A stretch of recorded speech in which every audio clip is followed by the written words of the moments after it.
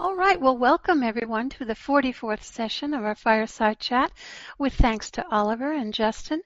Last week we left off with a few of you having some more questions, so we'll start with Titi from Sweden, and I think you had one question left last week, and you've got some for this week, so please go ahead. Okay, I will. First of all, thank you for last weekend in Krakow. It was so inspiring, and I was full of ideas when I came home. So I would really like to encourage you all to go and see Tom if you have the opportunity. I have some questions from a teenager again, and they are all about creating your own reality. So someone told him that his thoughts creates his reality, and this has turned into a fear of creating bad things in his life.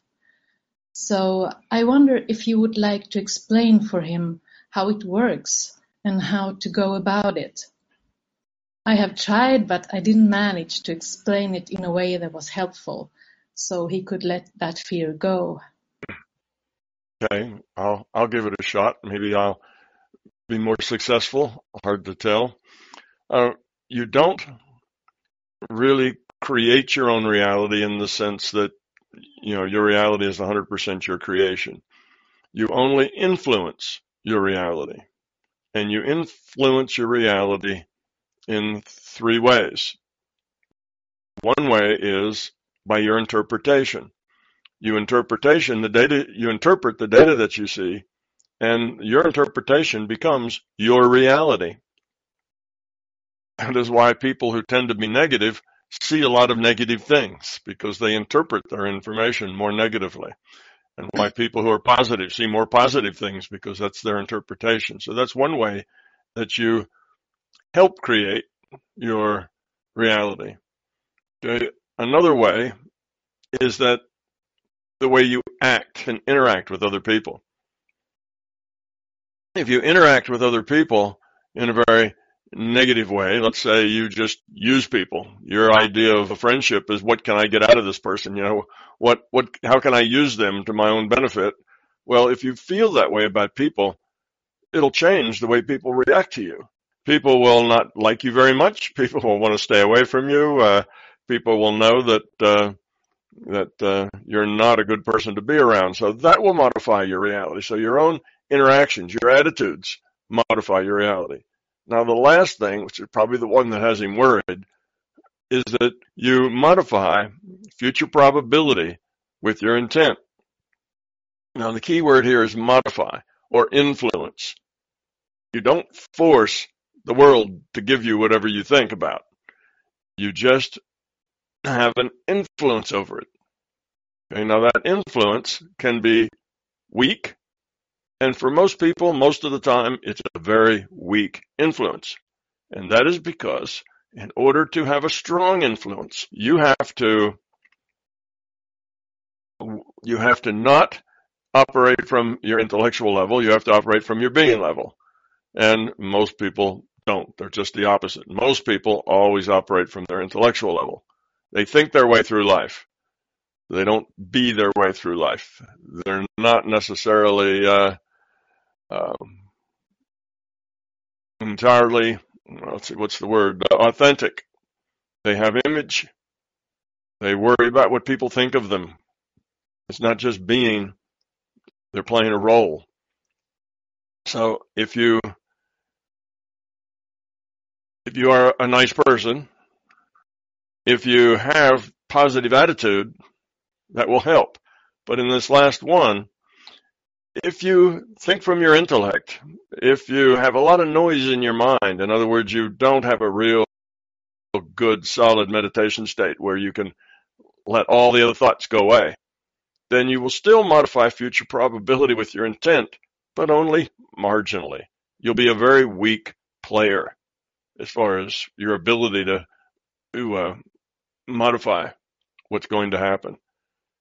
So people who practice and work at it and try to grow up and get rid of their fear are much stronger, People who have a lot of fear are much weaker. So the more fear you have, the weaker you are at this modification process. So people who are very fearful don't want to encourage a more fearful future. And fortunately, they won't, because they'll be very weak in their encouragement. But that doesn't mean that they won't encourage a more negative future. But they will in only a weak sense. It's not going to overwhelm them. It's not just going to create this horrible reality that they can imagine in their mind. That won't happen, because they don't have the power to do that, because they are fearful. So that's kind of a mutually exclusive thing there. So a very fearful person need not worry too much about his effect at modifying future probability, because just naturally a very fearful person is not very capable of changing future probability. The people who are very good at it are the people who have grown up, gotten rid of their fear, gotten rid of their egos, gotten rid of their beliefs, live a very positive, caring, compassionate life, and they can move a lot of probability. They have a lot more power to manifest things according to their intent. So your young friend just shouldn't worry about it. Adding one more level of fear onto the fear he already has is just not helpful. It just gets in the way. So your example, if he's trying to learn a new trick on a skateboard, if he has the attitude, I'll never get this trick right. I'll probably fall and hurt myself. I just can't do this very well. Other people are much better at it than I am, so on. If his attitude is very negative, that will make it harder for him to do the trick. Because though he's not powerful, all of that accumulated negativity just will make it more difficult. If he says, well, I'm not very good at this, but I'm going to try it until I get it. You see, that's a positive attitude. I'm going to work on it, and I'll just work. If it takes me a long time, that's okay. I'm just going to work on this one little skill at a time until I eventually master it. And I will eventually master it. And if I get hurt, well, I'll get fixed. It's not that I'm not going to get that hurt. It's not that big a deal. So let's just do it and see what happens. That's a very positive attitude, and that person will learn the trick much more quickly. The problem is when you're fearful, you're not balanced. You're not, shall I say, you're not as coordinated. Fear makes you stiff. Fear makes you so you have very long reaction times. Fear makes you not very athletic. That makes you not so coordinated. So the more fearful you are, the clumsier you are about doing something. That's why, if you're fearful, it'll take you a lot longer. You'll just have to work through that fear. So if you're terribly fearful, if you're just petrified of not being able to do this trick or falling or hurting yourself, then you best go find some other sport or some other thing to do. If it terrifies you, then just leave it alone. You're not ready yet. Go do something else that doesn't terrify you. Or take the challenge and get over it. Let the fear go. Assume the worst. Well, what's the worst? Well, I could flip up in the air and land on my back, in the sand or wherever this practice place is, or even on the concrete. And how bad would that be? Well, I better put on pads. I better wear a helmet. I better do all those other things, because that might be the case. So you prepare, and then you just go do it with the idea that eventually you'll succeed. And then eventually you will.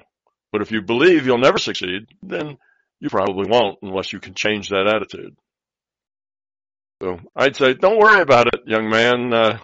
You're not going to change reality that much that it's going to come and haunt you. But if you are continually negative, if you're full of fear, and your whole, all your waking hours are full of fear, even your dreams are full of fear, then that will, in the long run, modify your future to be a less fun, more problematic future. Well, the thing there to do is to work on that fear. Find the fear, get rid of it. And that may take you a decade, but it's worth the decade. It's worth the time. Work on getting rid of it. And I've talked about getting rid of fear a lot of places, so you can go look that up. But if you're a very fearful person, then work on that. That is not a good way to go through life. That is not the most productive way to go. But if you're just fearful about certain things, like doing new tricks on a skateboard, well, you can probably get through that. Just work through it. Pull up some courage and go do it anyway. See what happens. I think that will be very helpful. Thank you very much. I was just thinking also, when you think negative things about yourself all the time and you really can't stop that, what would you recommend a person to do then? Well, then I would think you have to start taking time out to work on that fear. That's your perception of yourself. That is not necessarily the way you are. It's the way you see yourself. Typically, the perception is much worse than the reality. Typically, when we go find our fears, they turn out to be paper tigers. They're not really things that are very scary. They stem from childhood incidences and things like that. And when you actually get to the bottom of it, it's not nearly as scary as it seems. So if your life is full of fear, then you need to work on that fear. Find something in your life, some instance where you feel negative. And if you're full of fear, that would be almost all of the time. So just pick a negative thing and say, all right, where does this negative thing come from? Why does this bother me? Why does this upset me? Why does this frighten me? And work it back and see. And it will take time to do this. It's not something you'll do automatically. Automatically, you'll just say, oh, well, I'm afraid of that because I am. I've always been that way. Well, that's not a good answer. You need to go back. Exactly what is that fear? Is it a fear of being hurt? Is it a fear of not being adequate and you just aren't as good as the other people? And, you know, if you show up badly, then that'll prove it. Is it a fear of an insecurity of who you are? Well, look back and you'll probably find that fear started from some minor incident back when you were between, 2 and 10 years old.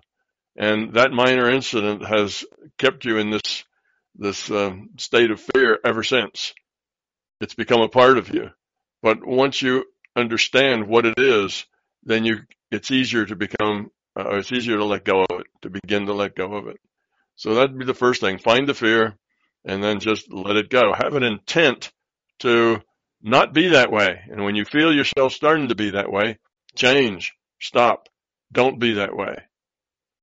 Okay, now how do you change yourself? Well, that takes courage too.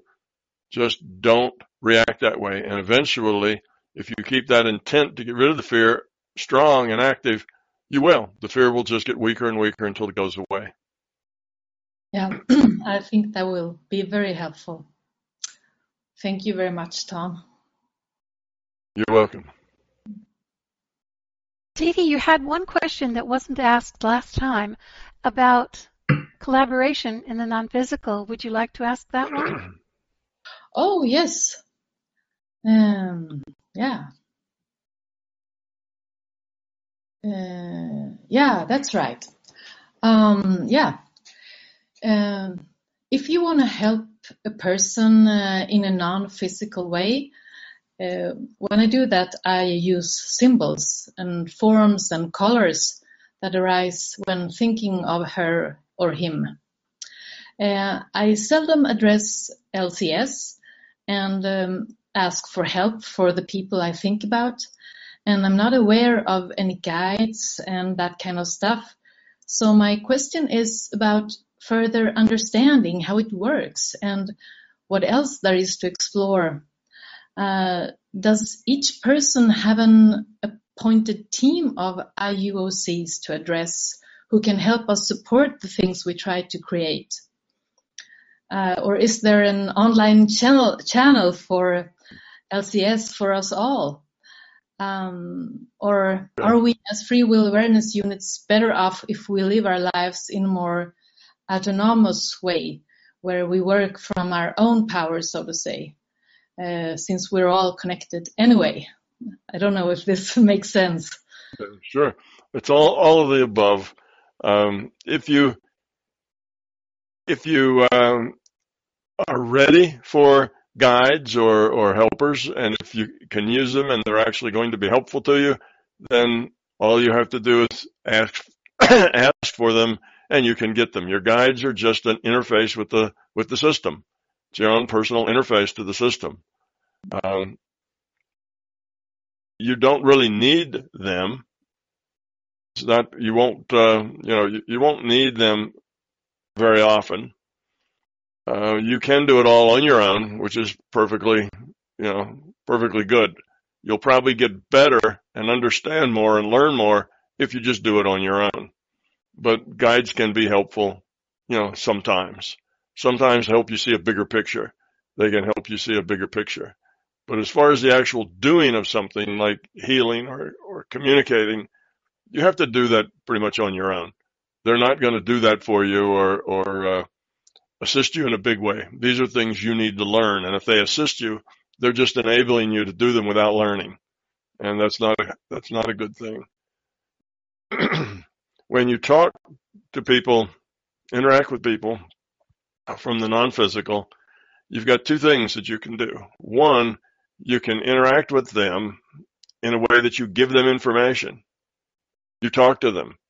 You interact. You help them see a bigger picture. You help them see themselves in a more positive light. You give them hugs. You tell them you love them. That sort of thing. You can interact with people by sending them feelings and information. Okay, so that's one way that you interact with them. And that's a good thing to do, particularly with people that it would be difficult to do that face to face. Sometimes there's people that are, particularly if they're very close to you, and if there's a lot of water under that bridge, a lot of maybe not getting along quite so well, but you really would like to have a heart to heart and talk with them. You can do that in the non-physical so much more easily than you can in the physical, and they will get the message. But be very careful not to use that to manipulate them. That will backfire. It has to be about them and about positive things for them, not about you. But you can have conversation that way. So that's one way that you can interact with people. The other way is to use your intent to modify their future probability, which is what people do when they heal. Now, when they heal you, they use their intent to modify the future probability of that person they're healing having better health, getting better, getting rid of the medical problem. So that's the way you can interact. And if you want guides, if you say, sure, it'd be handy to get a larger perspective on what's going on here, just ask the system. Say, hey, I need a little help here. I'd like somebody who can help me with my perspective. And then all you need to do is start the conversation. And you should be able to get some helpers. But they're not all that necessary. If you do it on your own, you'll learn more quickly. As far as the doing part, if it's just a matter of getting a big picture, sometimes guides can help. Just get into a meditation state and start the conversation with them. The system will start sending you a data stream that will be an interaction. Okay. Yeah. Good. That's easy. That's easy, isn't it? Tell me about it. That's real easy. Oh. But don't be afraid to start out using your imagination. Okay, your imagination is a very powerful tool. So if you start out with this talk, you can start out with your imagination, but eventually it will turn into something else. It will turn into you'll start getting information that isn't in your mind, isn't in your consciousness. So people have a hard time getting started.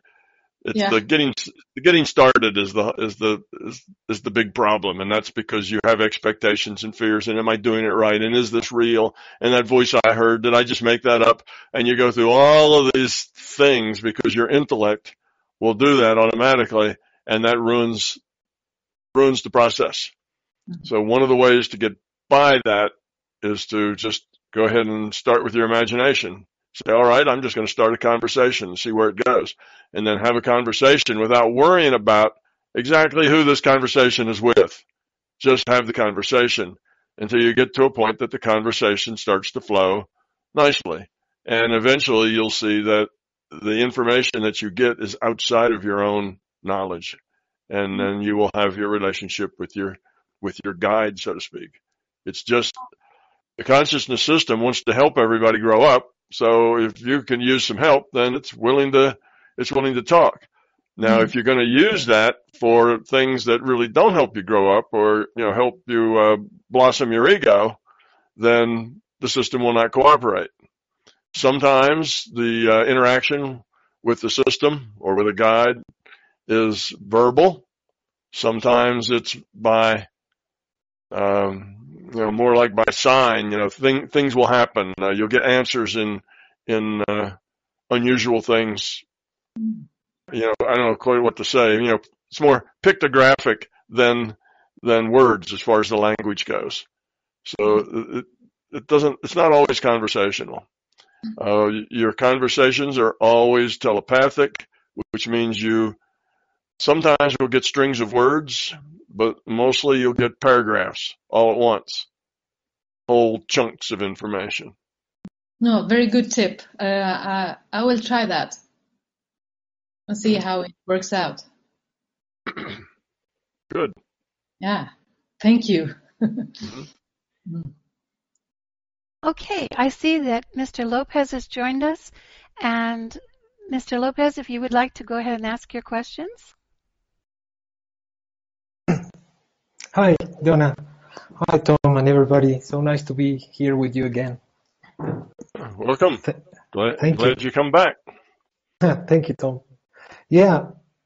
Okay, I have a couple of questions here. I will read them better because I wrote them down before. So the first one is about money, Tom. And I have had a lot of confusion and internal conflict about this for the most part of my life. From the Catholic teaching of you must be absolutely poor to other spiritual traditions that tend to be in favor of having the least amount of wealth possible. But up until now, I have not grasped the fundamental reason why, and have always had this sense of guilt about money. In some of your talks, you have put the examples of wanting more money in the bank or wanting a new car as of being desires to satisfy the ego.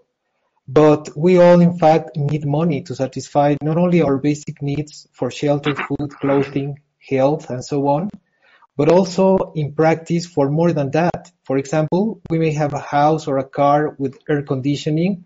We normally have more than one pair of shoes. We have a recent TV set and not a 1970s one, and so on.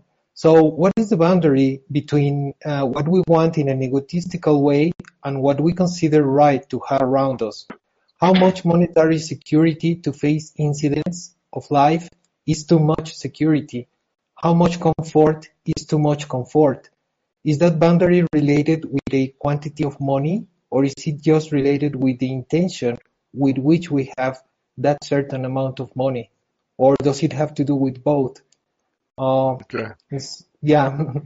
Okay. I got that. Let me give the short answer with a Sufi tale. This is a story that comes out of the Sufi literature, and I'm going to shorten it. It actually is more like a 10-page story, but I'm going to turn it into like a one-paragraph story just to get to the bottom line quickly. And that is, there was this master and his followers, and the master decided that it was time for him to introduce his own followers to his guru, to his master. So he did that, and when he did that, he brought his followers, his disciples, or whatever you want to call them, to this very lavish mansion. And his disciples wondered, where are we going? Maybe his master works here as in the kitchen or something. Why are we going to this lavish place? Because they were all ascetics, which means they all lived in poverty. The master and his disciples all lived in poverty. So they walk up to this door and they're invited in, and it turns out the man who owns the house is the master's master. And he invites them in. He feeds them a fantastic meal. He has servants waiting on them. They sit in lavish, comfortable furniture, and they have a wonderful time. And after that was over, they leave. And they said, but master, how could your master have all this money? Isn't that, non-productive? Isn't that something that just creates ego and belief and negativity? And the master said that my master can have wealth because he cares nothing for wealth. And we need to live in poverty because we care nothing for poverty. So that was the answer. Now, what that means is that living in poverty is just a device, a tool, okay, a strategy for making growing up easier. That's the idea behind it. When you say you can't quite get your hand around why being poor, is spiritual. Well, it isn't. But particularly in the East, they like to make it easier to grow up, and they have several ways to do that. One is to be poor, because when you're poor, you don't have very many opportunities to exercise your ego. You don't have very many opportunities to exercise your arrogance. You only have opportunities to exercise your humility. So it makes it a little easier to grow up. But it also makes it harder to grow up in the sense that if you aren't challenged, then you don't grow there. So yes, it's easier, but there's a ceiling on how much you can grow.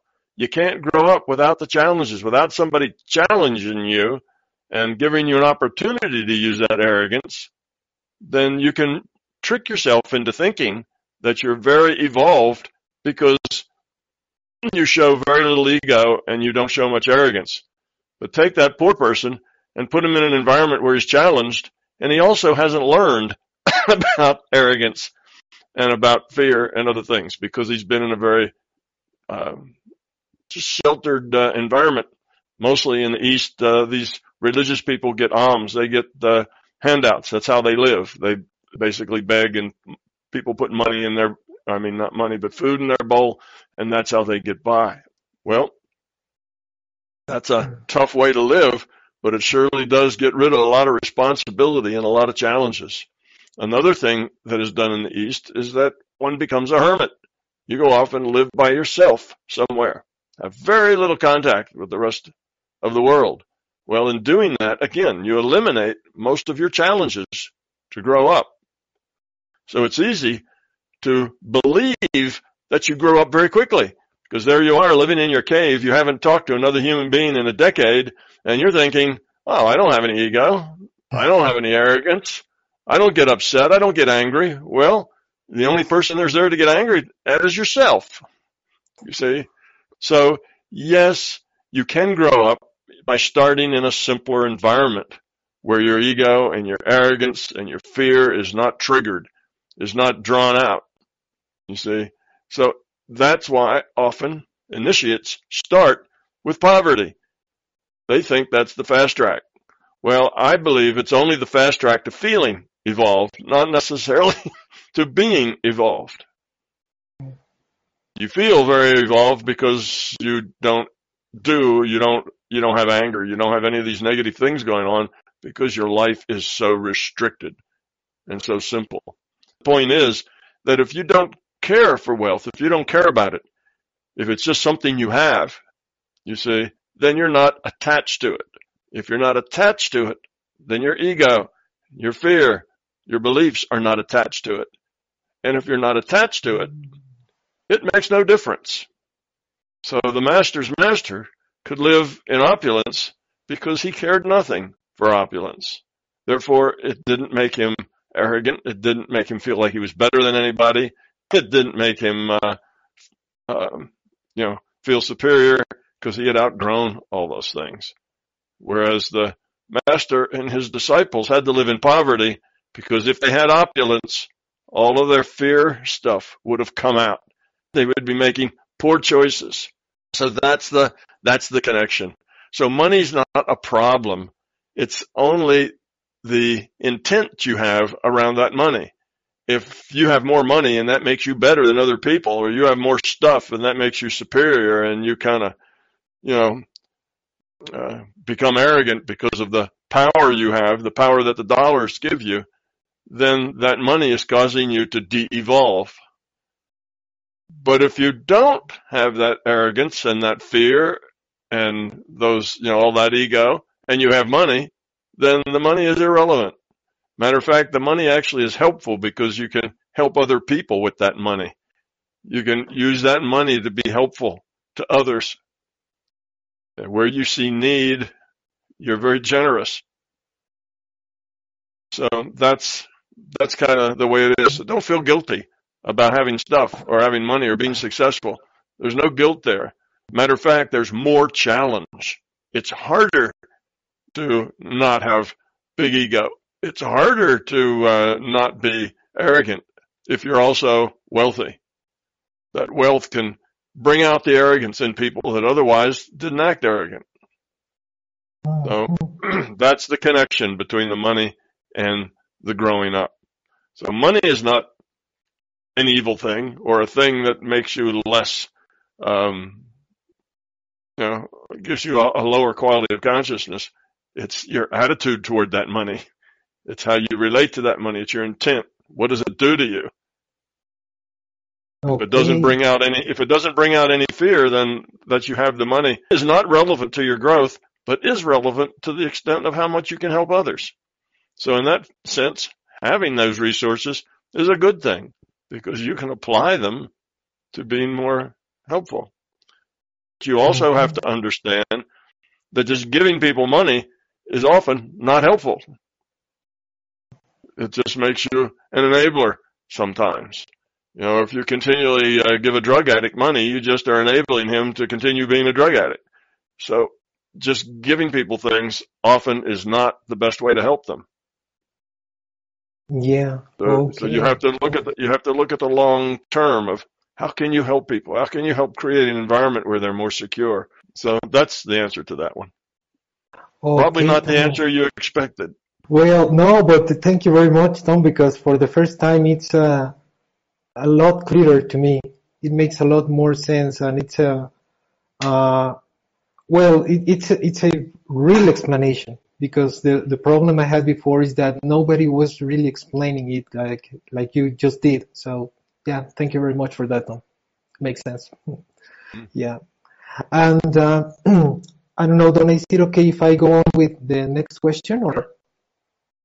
Okay. Yeah. So this is related with an experience, an internal experience, Tom. And let's say that someone has had out of nowhere spontaneous glimpses or momentary lapses of what he or she perceives as a state of no fear, with great joy, a sense of goodwill, perhaps love for everything and everyone, just witnessing something divine, like inside and outside him or her, as if that thing were the perfect, simple and powerful source of everything that is manifested afterwards, and the person perceives it inside and outside of himself, not directly related with space or time, albeit for a moment. It feels like mere existence is perfect and unbounded. There is also a clear certainty, that this is the states that nature has created for any sentient being to be in and act from. This certainty doesn't seem deceptive whatsoever. It seems so clear, even obvious. Is this kind of a state what we are looking for? And if so, how can we sustain it and for longer or permanently, and not being sucked back by our PMR perception, perspective of physicality and ego and fear? Okay. That experience is one that many people have, and that's the experience of kind of being one with the larger conscious system, being connected to everything. Some percentage of people who have near-death experiences will experience that experience. You can experience it just from a meditation if you have the intent to experience the larger consciousness system. And usually it's a life-changing experience. It makes you feel in a very fundamental way that you are love, that you are a part of the whole, that you are part of everything, every blade of grass, every leaf on the tree, every rock. You're a part of all of it. And it is such an inclusive, loving, caring, belonging kind of an experience that it often changes people's attitudes. It's a life changer. But it is just an experience. It's showing you your potential. This is what you could grow up to be. This is the goal you have, is to become this. So the experience lets you jump ahead, if you will. It lets you see, what the goal is. It lets you see what a low entropy consciousness feels like, the way you interact with things. So that gives you incentive to learn, to grow, to become more. So that's the thing. It's mainly the reason you get that experience is because the system is using that as a carrot to help you move forward, to help you grow. It says, wow, that's fantastic. I'd like to be able to be there all the time, to be that developed, and it gets you fired up to grow up. But it's just an experience, and just having the experience doesn't really make you grow up very much. You're just having an experience, a magnificent experience, but it's just an experience. You still have to change yourself in order to grow. In other words, that experience tends to change you in an intellectual and sometimes even an emotional sense, but it doesn't help you grow up very much. You still have to make the good choices on your own. So you really don't want to stay with that experience until you do earn it, until that is an authentic expression of you. Then it's yours permanently. Then you live that way. But until then, you need to work on becoming that. So the idea is when you have that experience, it's very good to hang on to it for as long as you can.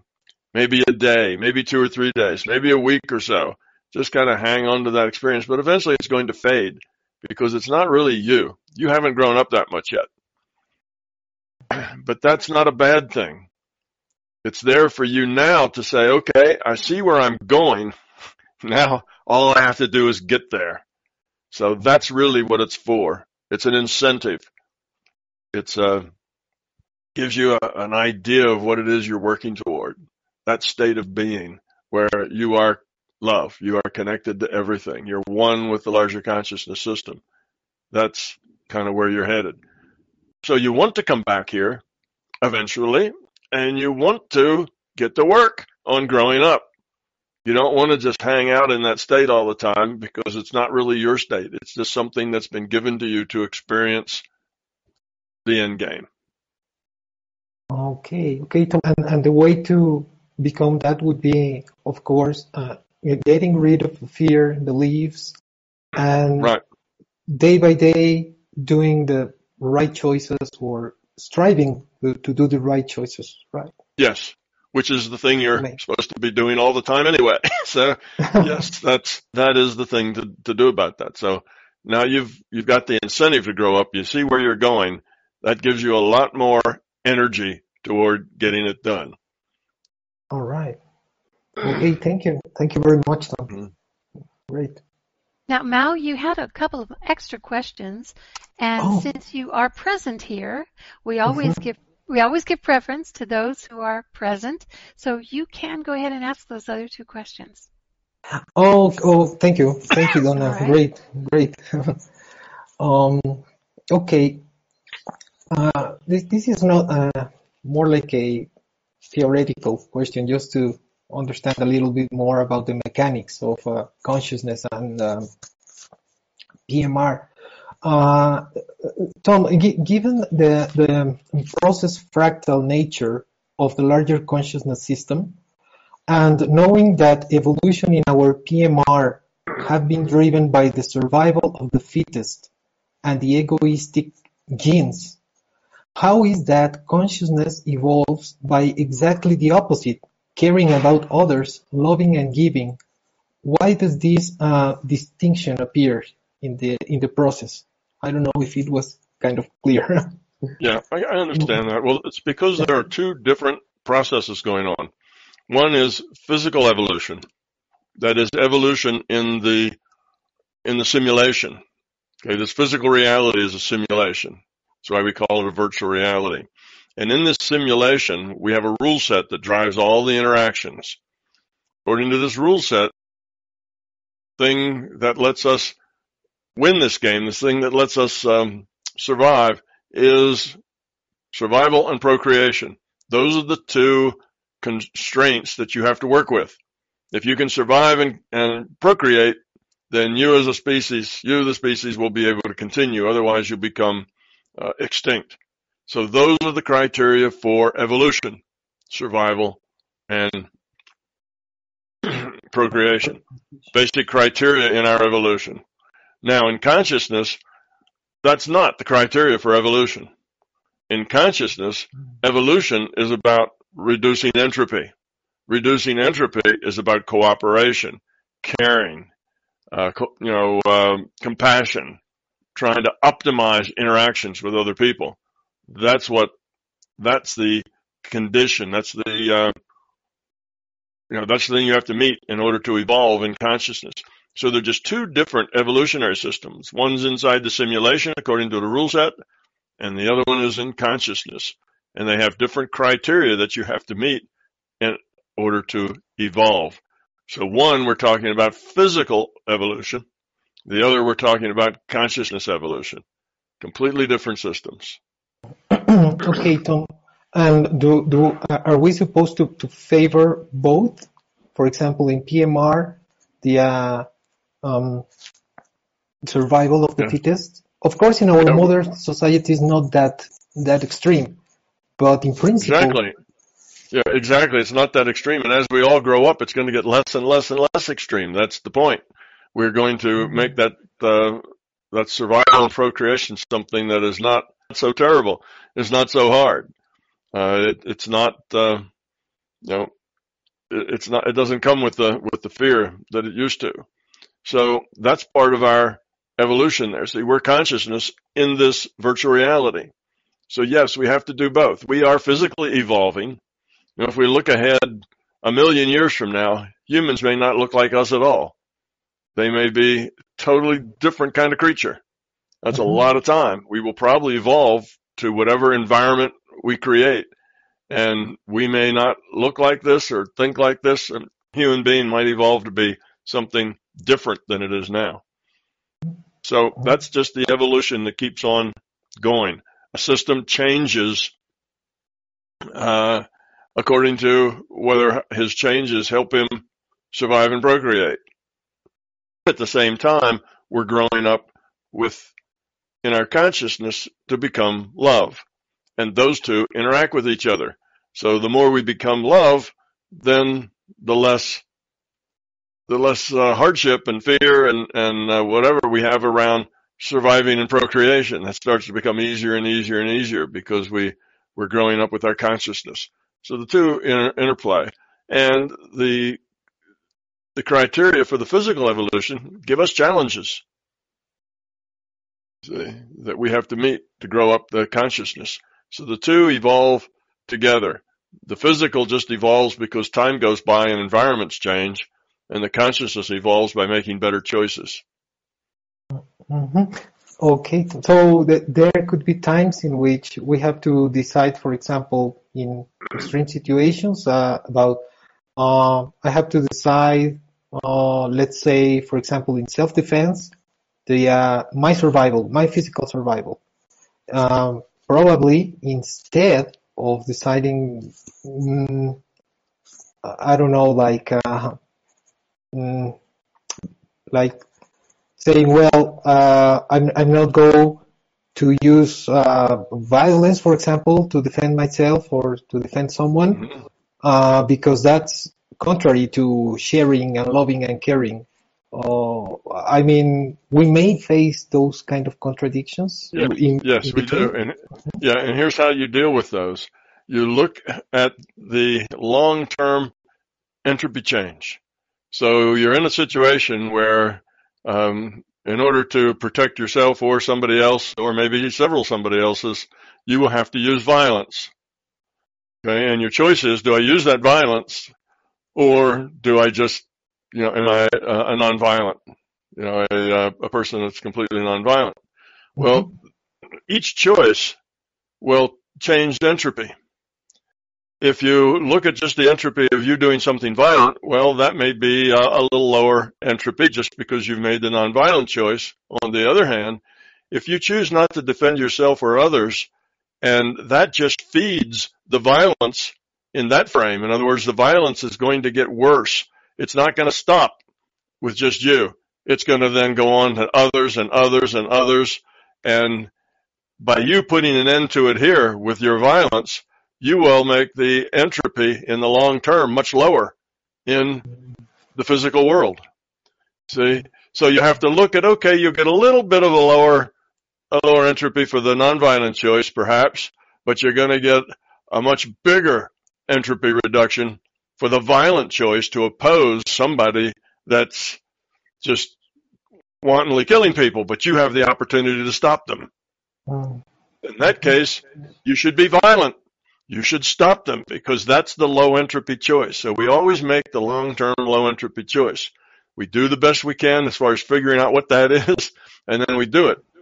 But the MBT philosophy is not a philosophy of nonviolence. There are times to push back.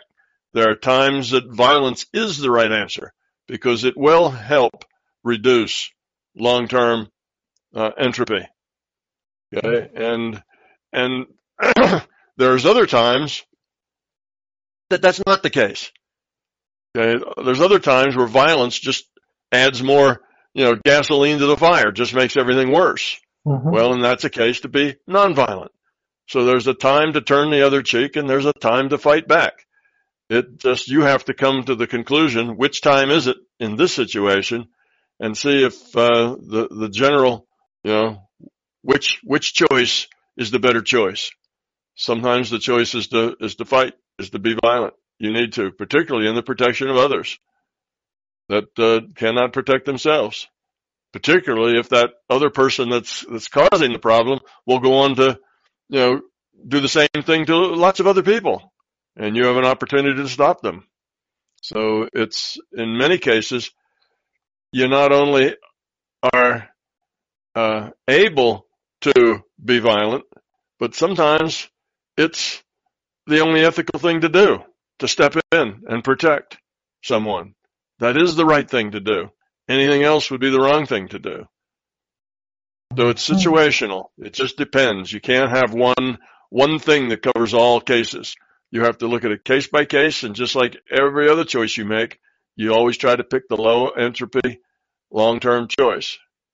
Not the low entropy short-term, but the low entropy long-term choice. What's the effect this is going to have on people over the next, depends on the situation, the next years or the next days or the next hours, whatever long-term happens to be, in your particular situation.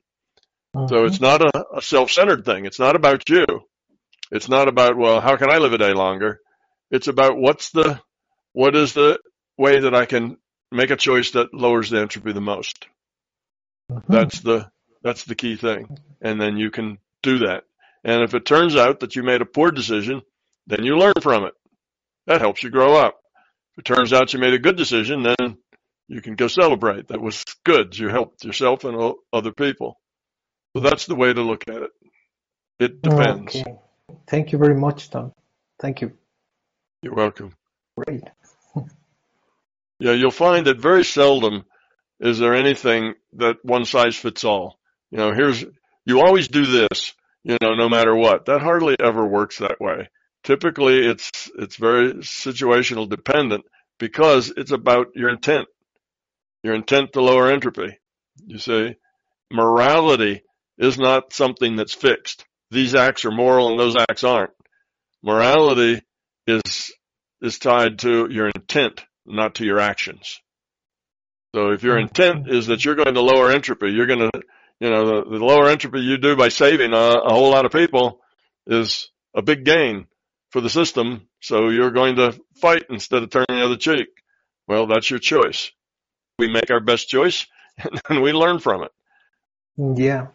Yeah, the important thing being, Tom, also the intent, because the action could be wrong and we will learn from it. But the intent, at least, was the right one. Right. All right.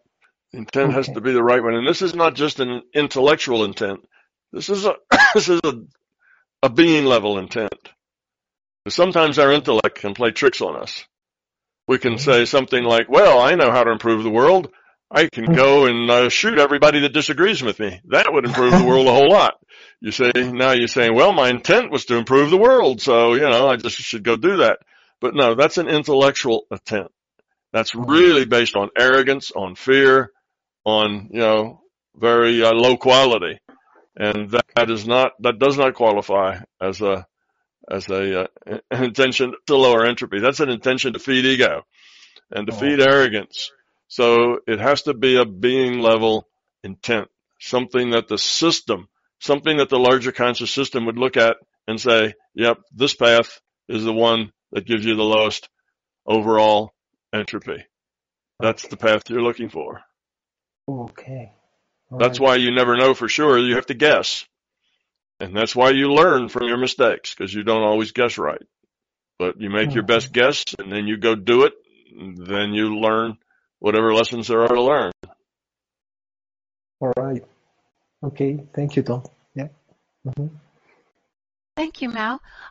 Nicholas is present here, but he is listening in.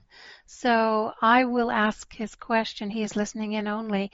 And his question is, what is the worst substance, nicotine or caffeine, for reaching the consciousness state?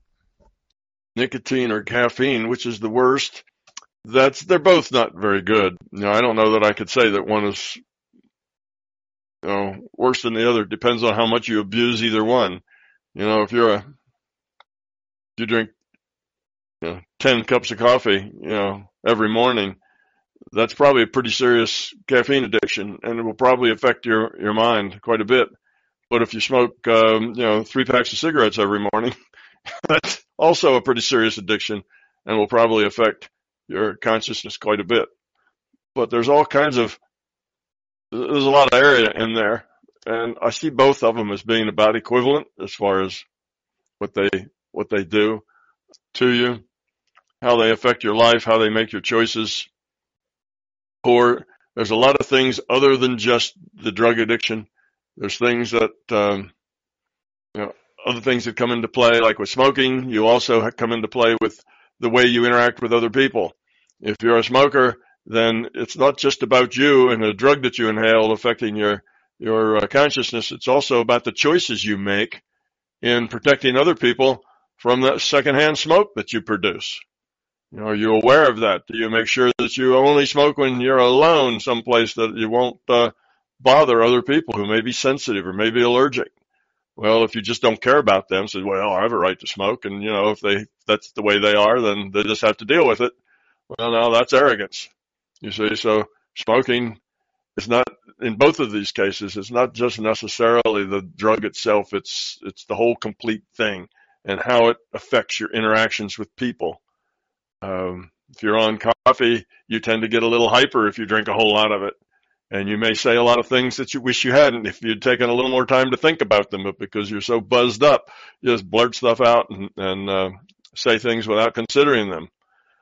Or you overrun other people because they're not as hopped up as you are, and you just tend to run right over them as far as the conversation goes. So you see, it's not just the drug. It's how that drug changes your interactions. Being addicted to a drug is generally just dysfunctional.